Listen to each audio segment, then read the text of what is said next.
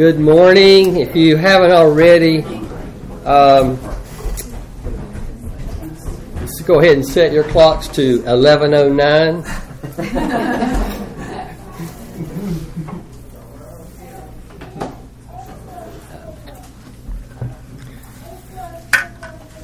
We're going to start at a low place and end at a high place today. So bear with me with this first quote. So let's pray.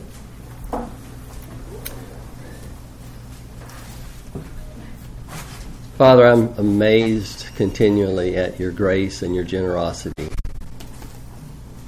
at the word that you give us, the hope that you give us, the promises that you give us.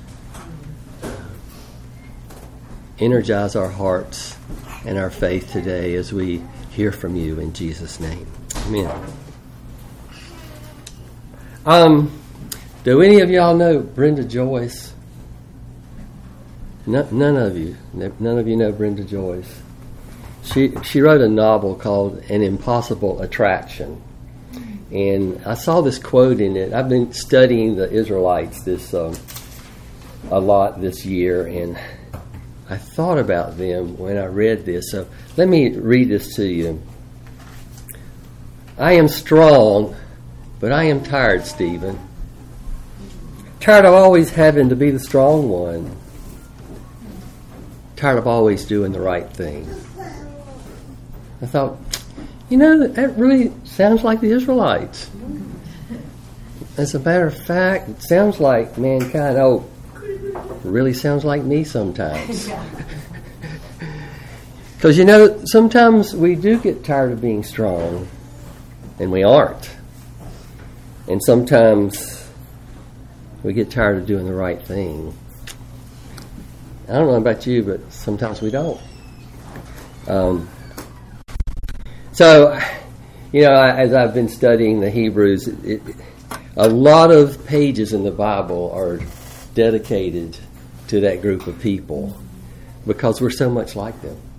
If we would just look at that and look at the situations they're in, look at their responses, look at their faithfulness to God, and say, wow, I used to think they were stupid, but the longer I've walked with God, I've seen, it's a pretty good mirror to look at sometimes. We're going to be in the book of Hebrews again, the 3rd and 4th chapters of Hebrews. If you want to go ahead and begin turning there.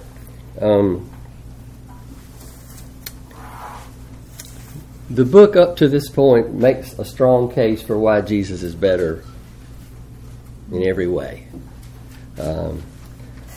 This appeal is to the Hebrew believers, but he's better in every way for the whole world. So let's just read this passage. I'm actually going to start in chapter 3. It's a rather long passage this morning. Chapter 3 and verse 12 is where we're going to start. Take care, brethren, that there not be in any one of you an evil, unbelieving heart that falls away from the living God. But encourage one another day after day, as long as it is still called today, so that none of you will be hardened by the deceitfulness of sin. For we have become partakers of Christ if we hold fast the beginning of our assurance firm until the end. While it is said, today if you hear his voice, do not harden your hearts as when they provoked me. For who provoked him when they had heard? Indeed, did not all those who came out of Egypt, led by Moses, and with whom was God angry for 40 years? Was it not with those who sinned, whose bodies fell in the wilderness? And to whom did God swear that they would not enter his rest, but to those who were disobedient? So we see they were not able to enter because of unbelief. Therefore, let us fear if, while a promise remains of entering his rest, any one of you may seem to have come short of it. For indeed, if we had good news preached to us, just as they also, but the word they heard did not profit them, because it was not united by faith in those who heard. For we who have believed enter that rest, just as God has said, As I swore in my wrath, they shall not enter my rest, although his works were finished from the foundation of the world. For God has said somewhere concerning the seventh day, and God rested on the seventh day from all his works, and again in this passage, they shall not enter my rest. Therefore, since it remains for some to enter it, and those who had formerly had good news preached to them failed to enter because of disobedience, he again fixes a certain day, today, saying through David after so long a time, just as it had been said before, Today, if you hear his voice, do not harden your hearts. For if Joshua had given them rest, God would not have spoken of another day after that. So there remains a Sabbath rest for the people of God. For the one who has entered his rest has himself also rested from his works, as God did from his. Therefore, let us be diligent to enter that rest, so that no one will fall through following the same example of disobedience. For the word of God is living and active and sharper than any two-edged sword, and piercing as far as the division of soul and spirit, of both joints and marrow, and able to judge the thoughts and intentions of the heart. And there is no creature hidden from his sight, but all things are open and laid bare to the eyes of God, with whom we have to do. Therefore, since we have a great high priest who has passed through the heavens, Jesus, the Son of God, let us hold fast our confession. For we do not have a high priest who cannot sympathize with our weaknesses, but one who has been tempted in all things as we are, yet without sin. Therefore, let us draw near with confidence to the throne of grace, so that we may receive mercy and find grace to help in time of need. This is an interesting passage. And at first reading, there are a lot of things that's like, well, how does all that stuff fit together? Because, we all can lift one verse out. We all know the verse about, for the word of God is living and active. But when you set it in context, it is a sweet, sweet verse. It is a sweet, sweet verse. And hopefully today, I really trust that we'll see that. And what follows is even sweeter. So, to me, some of us have been walking with God 31 plus years, watching each other in the good times and bad, and getting used to each other's isms and all those things. And so it's easy to say, well, this doesn't apply to me. This doesn't apply to me. I believe, and I'm already at rest. I'm resting in my salvation. One of the things that we're going to be looking at today, and I'll be moving through different kinds of rest. I'm not going to tell you when I am. You just discern for yourself what the Lord's trying to tell you about what level of rest he really wants you to really begin to enjoy. So I want to start in the Old Testament because it has a lot to say about rest. I remember Roger's been going through the Ten Commandments, and not his last message, but the one before, I think, was about the Sabbath, remembering the Sabbath and keeping it holy. And so it's part of the law, but the whole Sabbath requirement is a creation ordinance. It happened long before the law was given. And because the Bible says in the very beginning that God created for 6 days, and on the seventh day he rested. It wasn't because he was tired. The Bible tells us he never slumbers or sleeps. It tells us that he's omnipotent, all-powerful. So, why did God rest? Why did he? It was for an example for us. was a key to life. It was a key to the way to live. And it was an example of a promise that is some for now, but some for later. And so it's interesting to me, God wasn't restless. He was at peace. After he created each day, what did he say about each day after creation? It's good. It's good. He wasn't restless or worried about each day. And then he took that Sabbath and he showed us what that was like. So rest doesn't mean inactivity in the biblical sense. Even our dictionary defines it this way: relief or freedom, especially from anything that wearies, troubles, or disturbs. But that's not even the biblical definition. The biblical definition is that you cease. It's finished. He was done with creation. He finished it, so he rested, and that's what it means. Roger gave us is it the fourth commandment? Yes. And the reason we got the commandments was because the people were afraid of God's voice. He told Moses, gather the people together. I want to talk to them. So he'd start speaking, and they're scared. So they no, Moses, you go find out what he's got to say and come back and tell us. So he brings back these 10 commandments. This is the way to live. This is the way you should live. Follow these rules, and so the people had just been delivered, with great signs and wonders from Egypt. And for all their generations, they had carried this promise that God had given Father Abraham. And I'll make you a great nation. And I'll give you a land.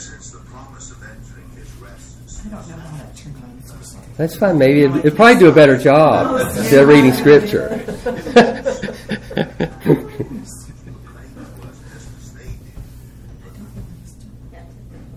I have a hammer out back.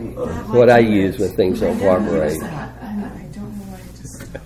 No problem. So here they were facing the fulfillment of this promise. They've been mightily delivered from slavery and bondage. And their response was not what God had hoped.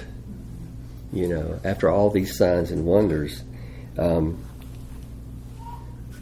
This is a scripture out of Numbers. It says, surely all the men who have seen my glory and my signs, which I performed in Egypt and in the wilderness, yet have put me to the test these 10 times, and have not listened to my voice. The word listening is not just hearing. It means hearing and obeying. It has this continual aspect of following through on what you hear. So eventually Joshua leads them to this land. And so the generation that was afraid their sons and daughters were going to die in the wilderness were the very ones that entered the promised land. But they didn't do everything that God asked them to do. They didn't clean the land out. They didn't kill everybody. And so people remained there as a thorn in their flesh. And then we see throughout the Judges that the land was at rest. So part of their rest was they finished wandering. That came to an end, and they had a land. And when the land rested, it was an environment, basically, they were at peace with their enemies. That they kind of allowed to stay in the land. But there was an environment of peace there, which was another kind of rest that they had in the land. But it tended to reflect their relationship with God. There'd be peace, and then they'd go and everyone would do what was right in his own sight. And God would have to discipline them because of that. And so what we have here then is, as we come through the Bible, we get to the Psalms, which Bill was reading earlier. David brings this whole thing up about rest again. And I'm going to read Psalm 95. It doesn't hurt us to hear it partly again, but starting in verse 6, one of the songs that we sang, "Come, let us worship and bow down. Let us kneel before the Lord our Maker, for he is our God, and we are his people and the sheep of his pasture." Those 4 lines right there is one of the primary purposes of Sabbath. The Sabbath is a time to worship God. And that's what David's appealing to here. But then it goes into this next section. "Today, if you would hear his voice, do not harden your hearts as at Meribah, as in the day of Massah in the wilderness, when your fathers tested me. They tried me, though they had seen my work. For 40 years I loathed that generation." Have you not liked anybody for a day or a week or year? 40 years. This merciful God loathed this generation. And yet what?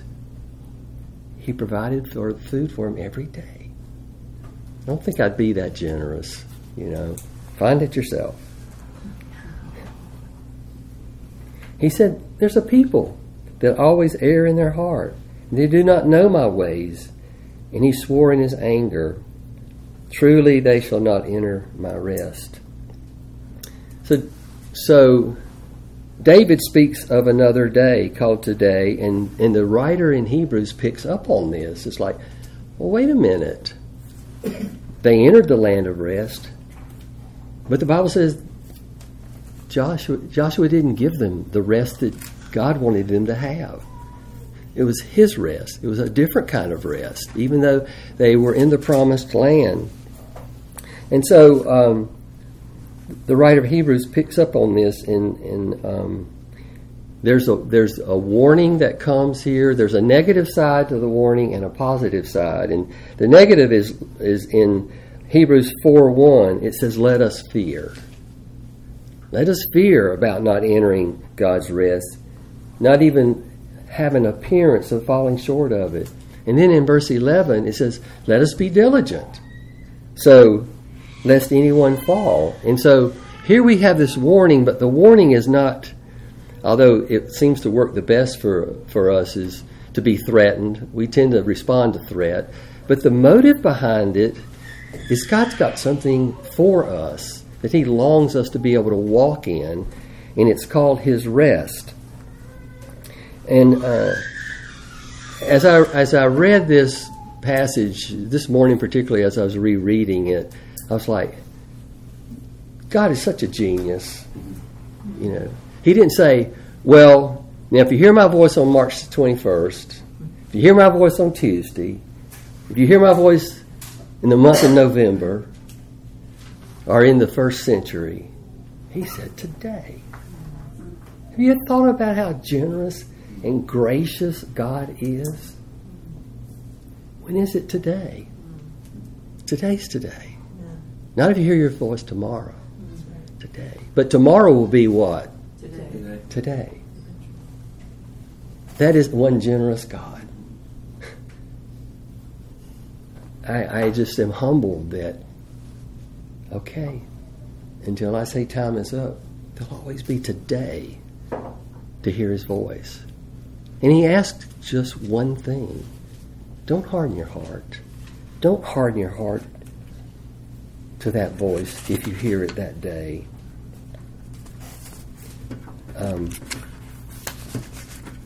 There's lots of sermons that can be preached out of this. I'm just kind of hitting the high points of some of these things. So, what is it about? What makes the heart start to get hardened? What was it that God?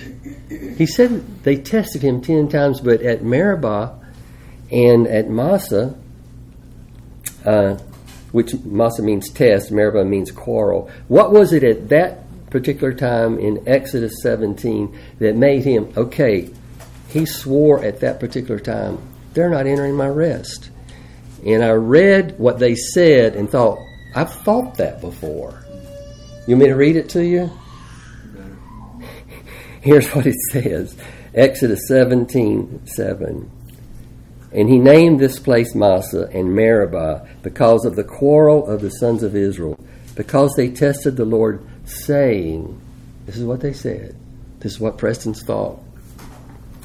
Is the Lord among us or not? That bothered God. After all the signs, after cloud by day, fire by night, provision, provision, provision. Think about it in your life, in my life. Has he been faithful?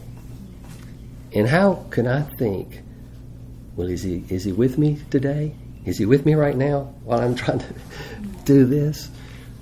Is he with you when you step out down there? Oh, shudder to think. He is with us. He is with us. You know, Jesus, at the very end, before he ascended to heaven, he said, go. He said, go, didn't he? And he said, preach. And he made a promise, didn't he? What was the promise? I'll be with you on Tuesdays. Always. He's going to be with you guys, Bill. He's going to be with you guys. And he's going to be with us that stay here. And he says, when he says, Wayne, I want you to go talk to that faculty member. Well, is God with me? Or is this just me? He's with you. He's with you. There's another thing that also bothered God. And I'm sorry to say, but sometimes I'm guilty of this one too. God gets angry when people get tired of following his plan. When he's the one charting the way, providing the provisions, and people get tired because it's either hard or it's inconvenient. You question his provision, his care, and his equipping because it's hard? Basically, what that says is we're more interested in our convenience right now than laying hold of the promise of walking in his rest. Oh, just to stop being so short-sighted, right? To have that kind of eternal vision and faith in the midst of inconvenience. I think Paul called it momentary light affliction. That's what we need to think about when it's the 18th diaper we've changed in the last 32 minutes, right? But these attitudes, if we harbor those kind of attitudes, it's this process that takes place. It's unbelief, disobedience, hardening of heart, falling away. And it's gradual. It's not like it happens like that. I'm not listening this time, and all of a sudden you've fallen away from God. But here's the great thing. He gives us this thing to keep us from doing that. To a way that we can enter into this rest that he promises. And it's this little thing called his word. And I don't know why he uses these adjectives to describe it. It's alive. It's energetic. It's piercing. Thank goodness it's piercing. Thank goodness it's piercing. And it really can get right into the depths of where he needs it to go.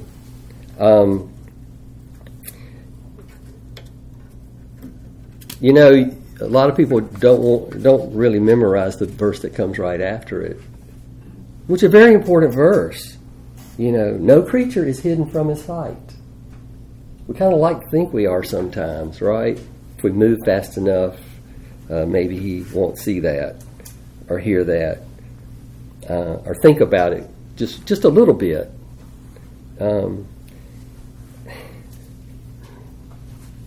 With whom we have to deal. Now, that can be now or that can be later. I was listening to a podcast by Albert Mohler a couple of weeks ago, and he had the statistic in there. He said they've taken some big survey of the Quaker group, and there's about 43% of them they find that are uncomfortable with the word God now. And they kind of want to see that kind of moved out of their vocabulary. But you're going to have to deal with him, either now or later, for those that don't believe he's even around.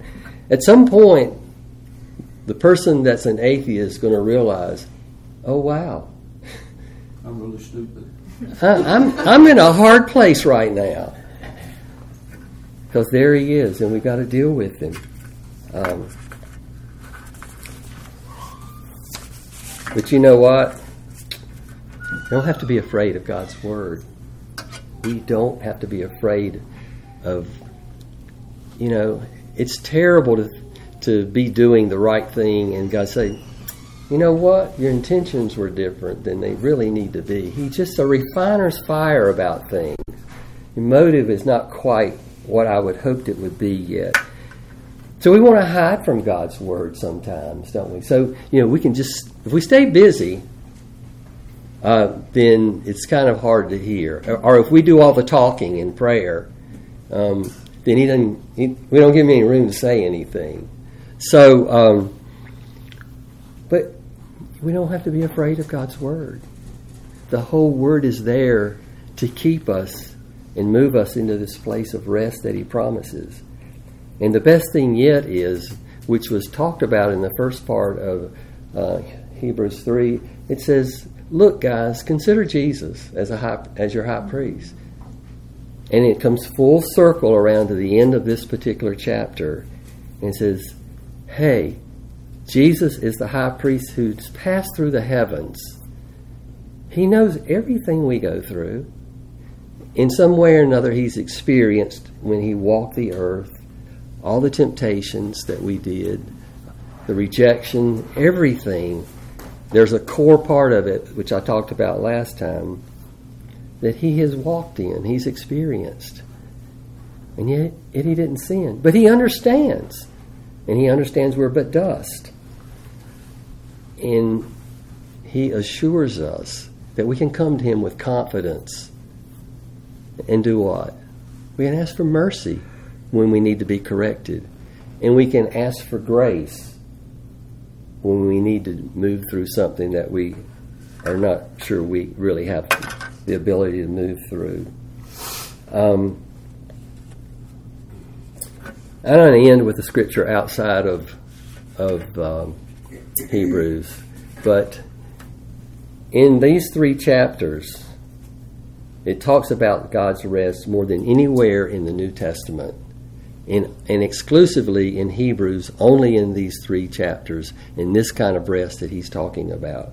And so I just would encourage you to meditate on these and get there instead of in and out of this rest that he promises.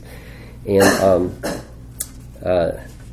also in these same 2 chapters, 3 times, it says, hold on to your confession.